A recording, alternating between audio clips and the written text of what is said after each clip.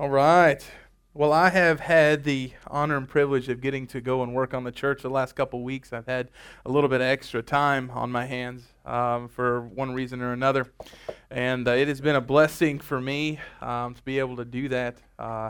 When the incident happened that causes me to have more time, I was pretty concerned.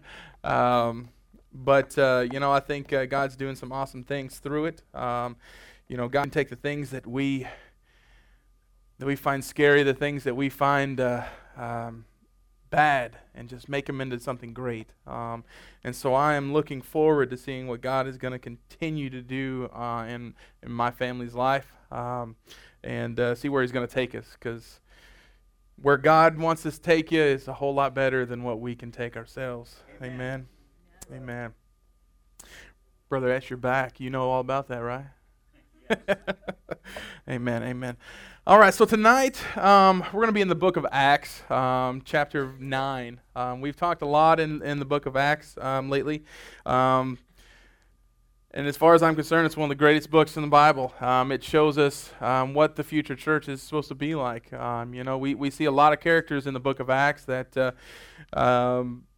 we can relate to, and we can say, I want to be like that, or I don't want to be like that. But I think Acts is a fantastic book. It shows us the power of the Holy Spirit. It shows us the power of God and how He works in our life.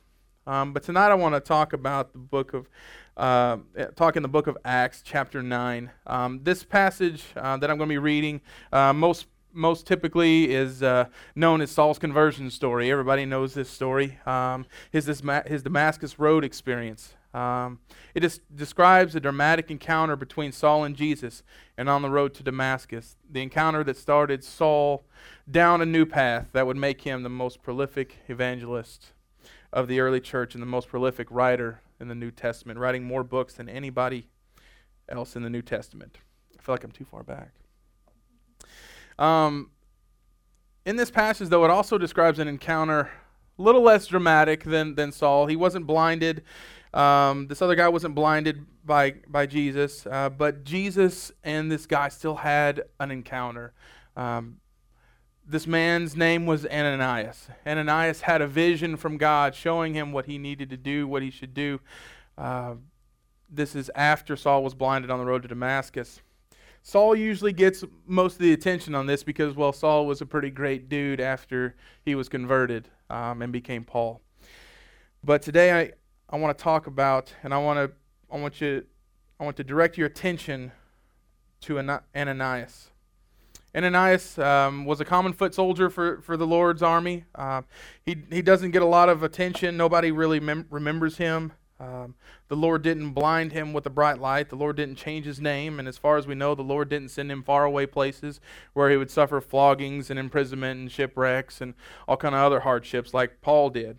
But the Lord didn't give him assignments to change his world so that our world would still be reverberating from the impact. But the Lord did give Ananias an assignment. The Lord gave Ananias an assignment to change the world for one person. And for that reason, it's worth paying as much attention to this account as it is the account of Saul's conversion. Ananias and Jesus have an encounter as well as Saul and Jesus. You and I may never be asked to change the world, but you and I will be asked from time to time to change the world for one person. We've been talking a lot about discipleship lately, and I think that this is what Ananias was able to do with Saul. So we're going to start in verse 1. We're probably going to go through 1 through 20, but they'll be split up as we go along. But Acts chapter 9, verse 1 says, But Saul, still breathing threats and murder against the disciples of the Lord, went to the high priest and asked him for letters to the synagogues at Damascus, so that if he found any belonging to the way, men or women, he might bring them bound to Jerusalem. If you're wondering what version I'm using the ESV version tonight. In the book of Acts, Saul is introduced pretty dramatically. The first thing we hear about Saul is after Stephen has delivered his prophetic message in Acts 7. Stephen is seized by an angry crowd, taken outside the city and stoned. Uh, I don't believe that this was an act of a legal action that was taken. I don't believe that this was something that the Sanhedrin or the council was said to go do. I believe this was just something like a lynching. But Saul approved of this execution. We see this in Acts 8, verse 1. Now, whether Saul was a legal representative of the Sanhedrin is unclear, but the verbiage that we see here of approved, it can mean more of an illegal approvement. So Saul is described as ravaging the church, and this word ravaging is used normally in terms of war, in acts of war. So what is the Sanhedrin? The Sanhedrin is mentioned multiple times throughout the New Testament. We first see it in Matthew 26, then again in Mark 14 and 15. We see it in John 11, and all of these are encompassing of the trial that Jesus stood. The Sanhedrin are the ones that were putting Jesus through all the questioning and all that stuff.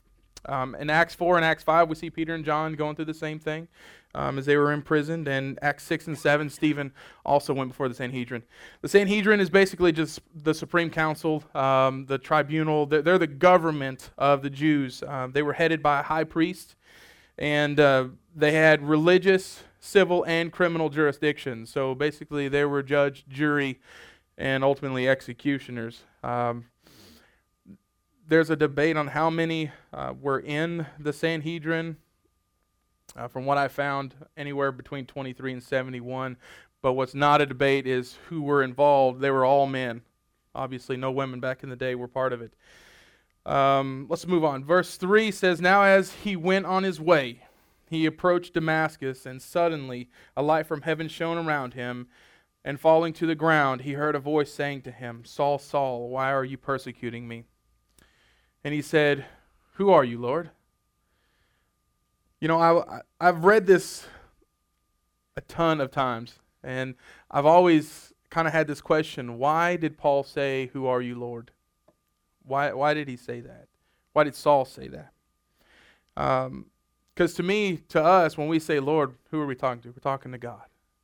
But here in this instance, I believe that this word Lord is not meaning as in God, our Heavenly Father, but I believe this word Lord is basically being used as a back in those days. The word Lord was not used in the fullness of its meaning like it is today.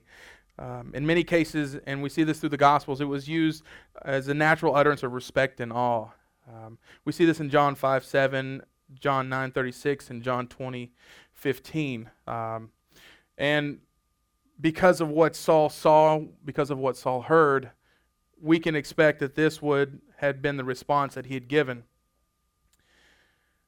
And moving on, and Jesus said, "I am Jesus, whom you are persecuting, but rise and enter the city, and you will be told what you are to do." The men who were traveling with him stood speechless. Verse 7, hearing the voice but seeing no one. Saul rose from the ground, and although his eyes were open, he saw nothing. So they led him by the hand and brought him into Damascus. And for 3 days he was without sight and neither ate nor drank. Now we're going to get into verse 10 here, and this is where Ananias comes into the picture. Now there was a disciple at Damascus named Ananias. The Lord said to him in a vision, "Ananias." And Ananias says, "Here I am, Lord." I want to make a connection between what Saul said and what Ananias said. Saul asked, "Who are you, Lord?" He had no idea who was speaking to him. But Ananias just said, "Here I am, Lord." He knew who he was. He knew who was speaking to him. Ananias knew. And the Lord said to him, "Rise and go to the street called Straight, and at the house of Judas look for a man of Tarsus named Saul. For behold, he is praying. And he has seen in a vision a man named Ananias come in and lay his hands on him so that he might regain his sight." I want to make a distinction here real quick. Throughout the book of Acts, like I said earlier, we see a lot of different characters, but we also see a lot of the same name. We see it actually 3 times, 3 different people. We see it first with Ananias and Sapphira. Ananias is the husband of Sapphira, who sold land and then held back money and lied about it to the Spirit, and then both of them were killed. So this is not the Ananias. It's not the same one. We also see later on in chapter 23 in the book of Acts, Ananias being the chief priest. This once again is not the same. This chief priest Ananias is the one who was overseeing Paul's trial in Jerusalem. That bounced around from place to place, trying to get Paul. But this Ananias that we're talking about was a disciple in Damascus. This was a resident of Damascus. He wasn't a person that I believe moved after the persecution, but this was the man that lived in Damascus that's going to lay hands on Saul and heal his sight. So tonight I want to discuss briefly the important details about Ananias that I believe the author of Acts is trying to tell us. I believe each thing written in the Bible is written for a reason. I don't think there's anything that's put in there by mistake. I don't think there's anything that's put in there that we can't use. I know there's a couple books in the Bible that we hardly ever hear anything preached up, or never, but I do believe there's a purpose for them. But tonight I want to talk about Ananias. So number 1, 3 things about Ananias that I believe the author wants us to grasp, the author wants us to get, is Ananias hears God. Ananias knows God's voice. We read in Acts 22, verse 12, this is Paul speaking here, that Ananias was a devout man according to the law, having a good report of all the Jews that dwelt in Damascus. This indicates that he was not one of the refugees from the persecution in Jerusalem described in Acts 8:1, but he was more of a convert that lived in Damascus. Ananias first, well, he was one of the people that Saul was coming to persecute. Okay, but how can Ananias hear God's voice? How is he able to know who God is? How is he able to know that it is God and not somebody else? Because Saul, he couldn't understand that. He didn't know. I believe there's 2 main things that help us as Christians hear and understand and know the voice of God. Number 1, I think that's prayer. When you get a phone call on the phone and you answer it, and if it's your mother, how many in here know it's their mother? If you don't, you should call her more often.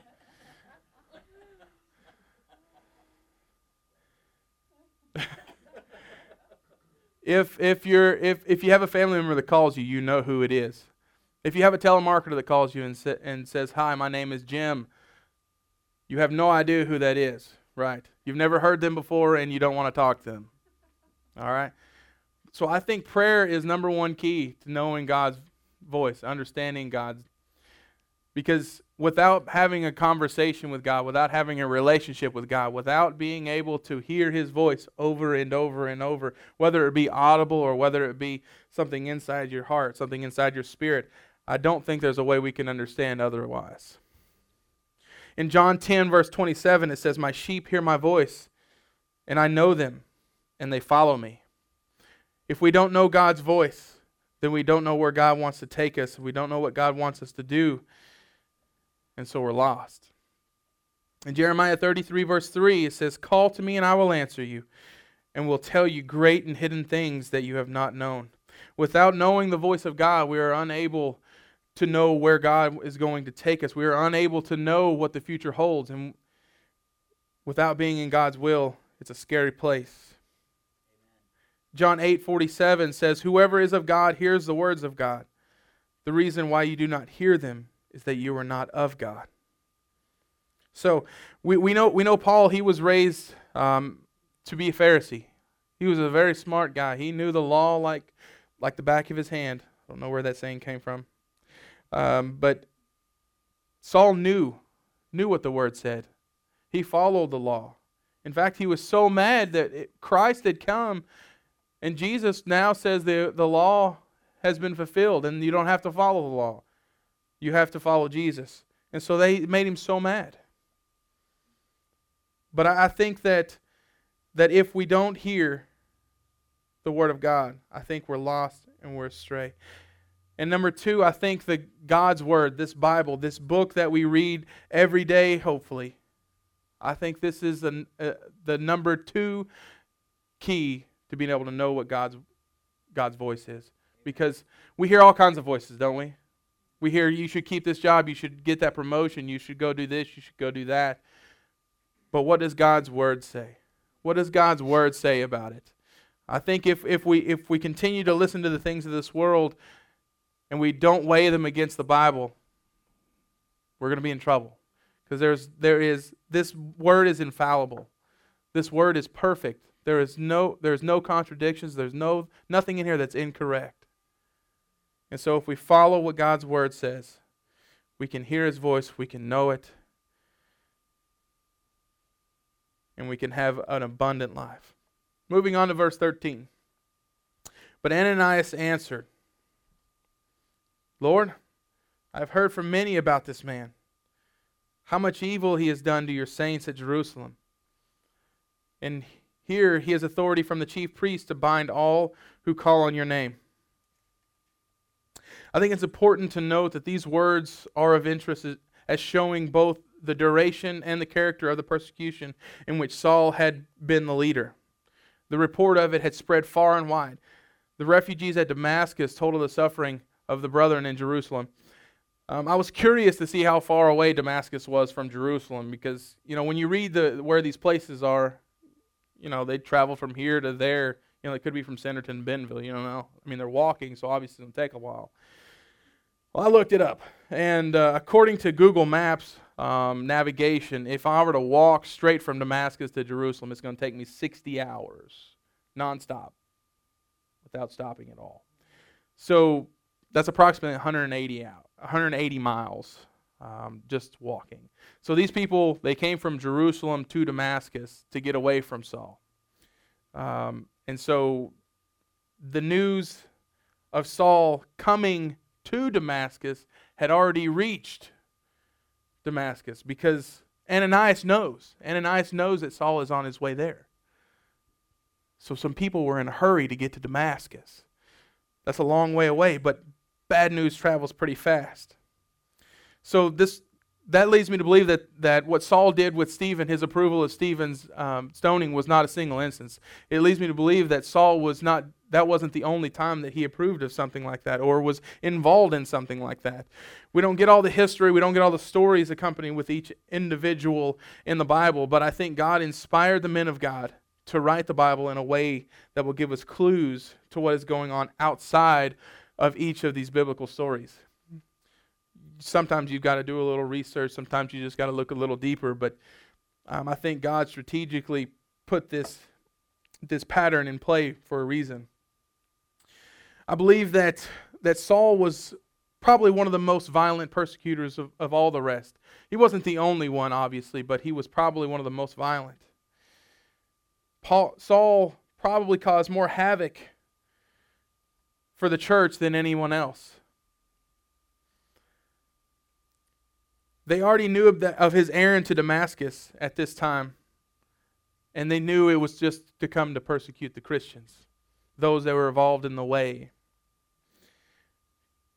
They knew that he had authority from the chief priest to bind all that call on Jesus' name and to treat his disciples as the worst of criminals. Bad news travel.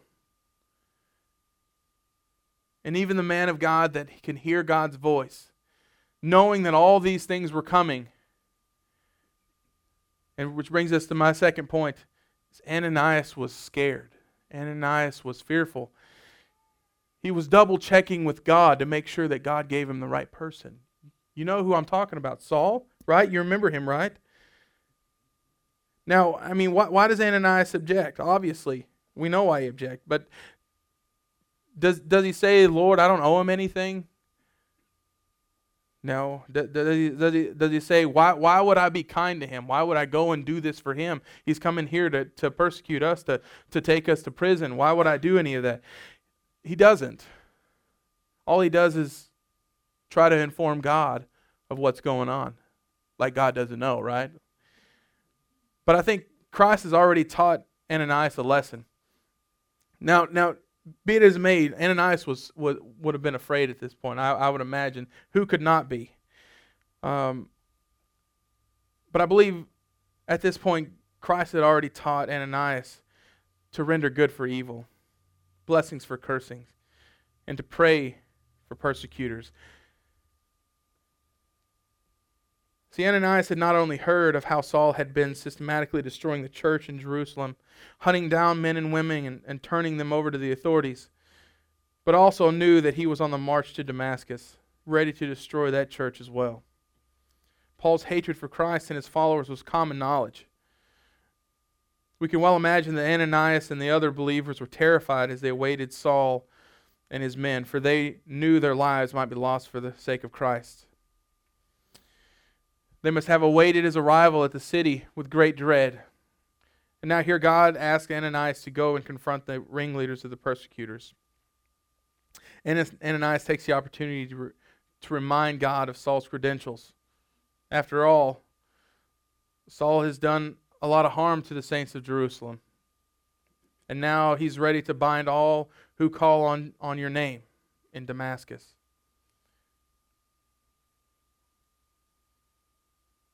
Ananias showed weakness here. He did not have unwavering trust in God. And as a matter of fact, he kind of reminds me of myself in a way.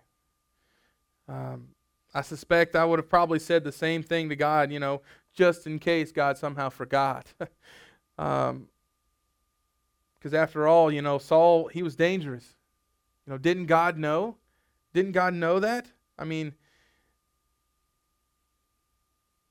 I often wonder if missionaries don't react the same way when they feel their hearts stirred for a particular nation or a people.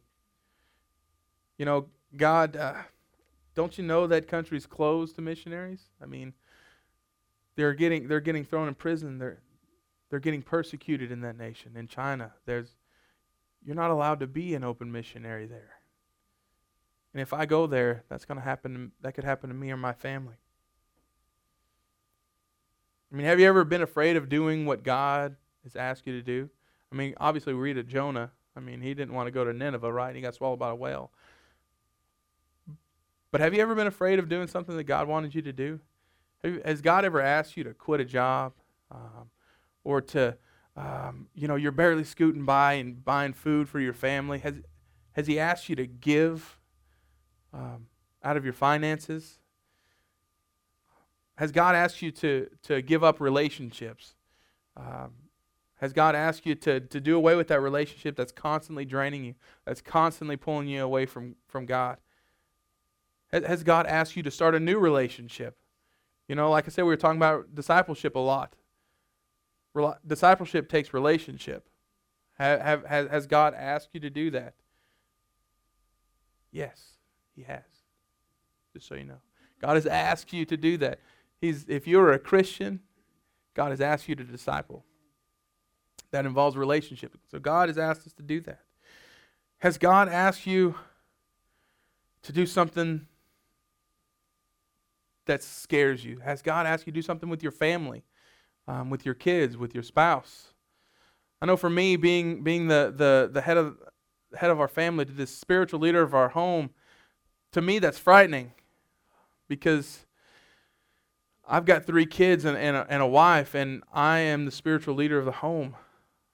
What goes on in the home, I'm responsible for. What my kids learn, I'm responsible for. I know the Bible says if you raise up a child in the way he should go, that he won't depart from it, but am I raising my child up in the way that he should go or she go? You do your best, but the rest you got to depend on God for. Amen? Doing what God asks isn't always easy. Sometimes it takes sacrifice. Sometimes it takes getting out of our comfort zone. And sometimes it just takes a leap of faith. Ananias knew that God had called him to it, so he had to step out and Ananias had to walk in faith. I think faith is shown the most when we're asked to do something and we don't know how to do it, or we don't know what the outcome's going to be. I think that's when faith shows itself the most. Hebrews 11:1 says, faith is the substance of things hoped for, the evidence of things not yet seen. God knew all about Saul. In the next verse, verses 15, the Lord said to Ananias, "Go, for he is a chosen instrument of mine to carry my name before the Gentiles and kings and the children of Israel. For I will show him how much he must suffer for the sake of my name." God knew exactly who Saul was and gave Ananias the assurance that he was still in control. As a matter of fact, he would use this man to do incredible things for his kingdom. Saul, the chief of sinners, the persecutor of the church, was God's chosen means of bringing the gospel to great and small, Jew and Gentile alike. And number 3, Ananias obeys. So first, Ananias hears from God. Ananias gets scared about what God's going to ask him to do, but Ananias still obeys. And I think that's what makes us a good Christian. It's not the fact that we have everything together. It's not the fact that nothing scares us. It's not the fact that we feel adequate at everything we do. It's the fact that if God asks, we do it. Verse number 17 says, "So Ananias departed and entered the house. And laying his hands on him, he said, 'Brother Saul, the Lord Jesus, who appeared to you on the road by which you came, has sent me, so that you may regain your sight and be filled with the Holy Spirit.' And immediately something like scales fell from his eyes, and he regained his sight. Then he rose and was baptized.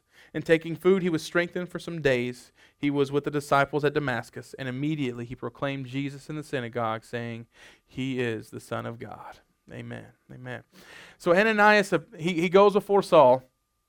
He has the great honor of laying hands on him, and God uses Ananias, who knows, maybe the only time in Ananias' life, to heal somebody by the laying on of hands.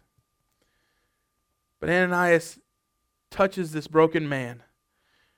Could you imagine being blind for 3 days straight, not knowing why? You open your eyes and you can see nothing.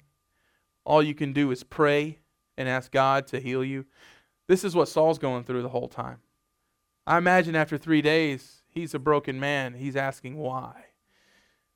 But Ananias gets the opportunity to lay hands on Saul to heal him. And at that moment, Saul's blindness is ended. And as a symbol of the end of his spiritual blindness, Saul is baptized.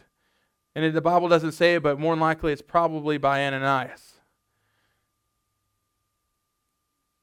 We then read that Saul spent some days with the disciples in Damascus.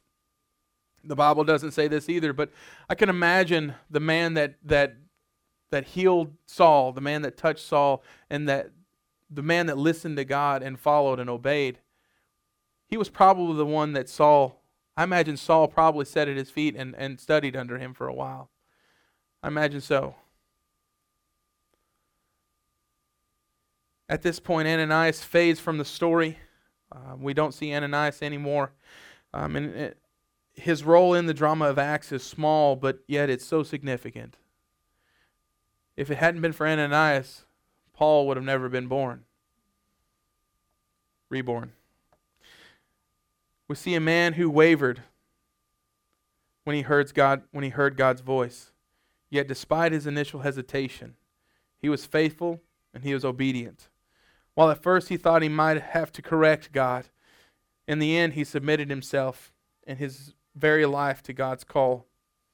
God then used this man to further his purpose in launching the career of the most influential of the apostles. Ananias' small act of obedience led to the great harvest of the kingdom. And this is the lesson of Ananias that I try to apply to my life every day. Small acts of obedience that are premised on the Word of God, even when they seem contrary to reason, and even when they seem to challenge what seems so plain, can have great significance. Our perspective is so small, so limited. God's perspective is wide, taking in all of history in a single glance. We need to rely on God. We need to rely on His voice, and we need to trust in that He will not lead us astray.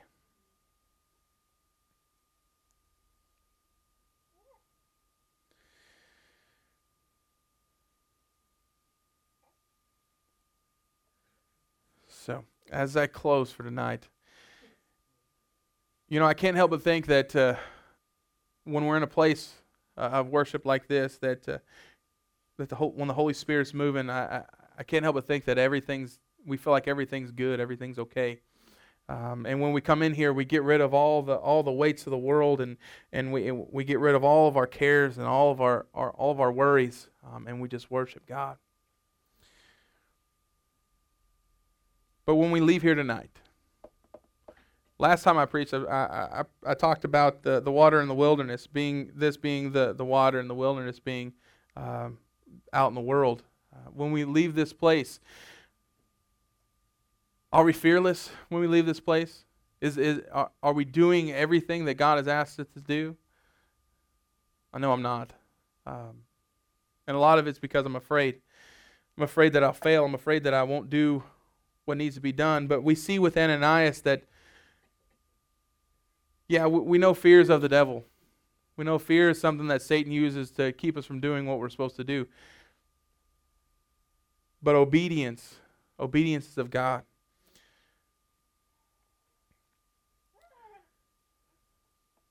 So I ask you, is God speaking to you tonight?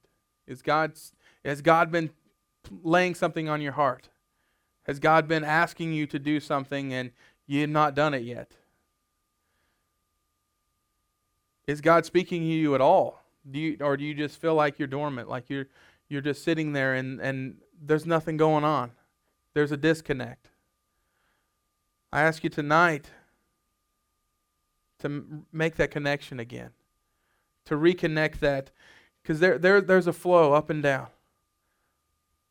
God is constantly wanting to commune with us. The only thing that holds it up is, are we wanting to commune with Him? Is God asking you to do something with your job? Is He asking you to do something with your finances? Is He asking you to do something in ministry? Is God asking you to do something wherever you're at? And if so, are we willing to step out of our comfort zone? Are we willing to do what Ananias did and say, okay, God, I'll go. I'll do it. I don't like it, but I know you're going to make it work out. Tonight, Ken, you can come to the piano or you can play some music. Tonight, I want us all to find a place, because I believe we all fall in one of these categories.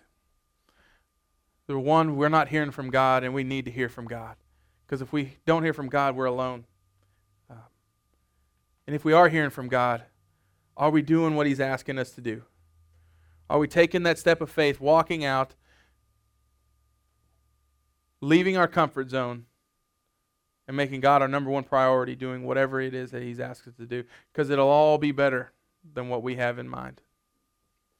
So if you could, make an altar where you're at. I'm making these altars up here are always available. Get out of your comfort zone. Just seek God tonight. See where He takes you. Thanks. Amen.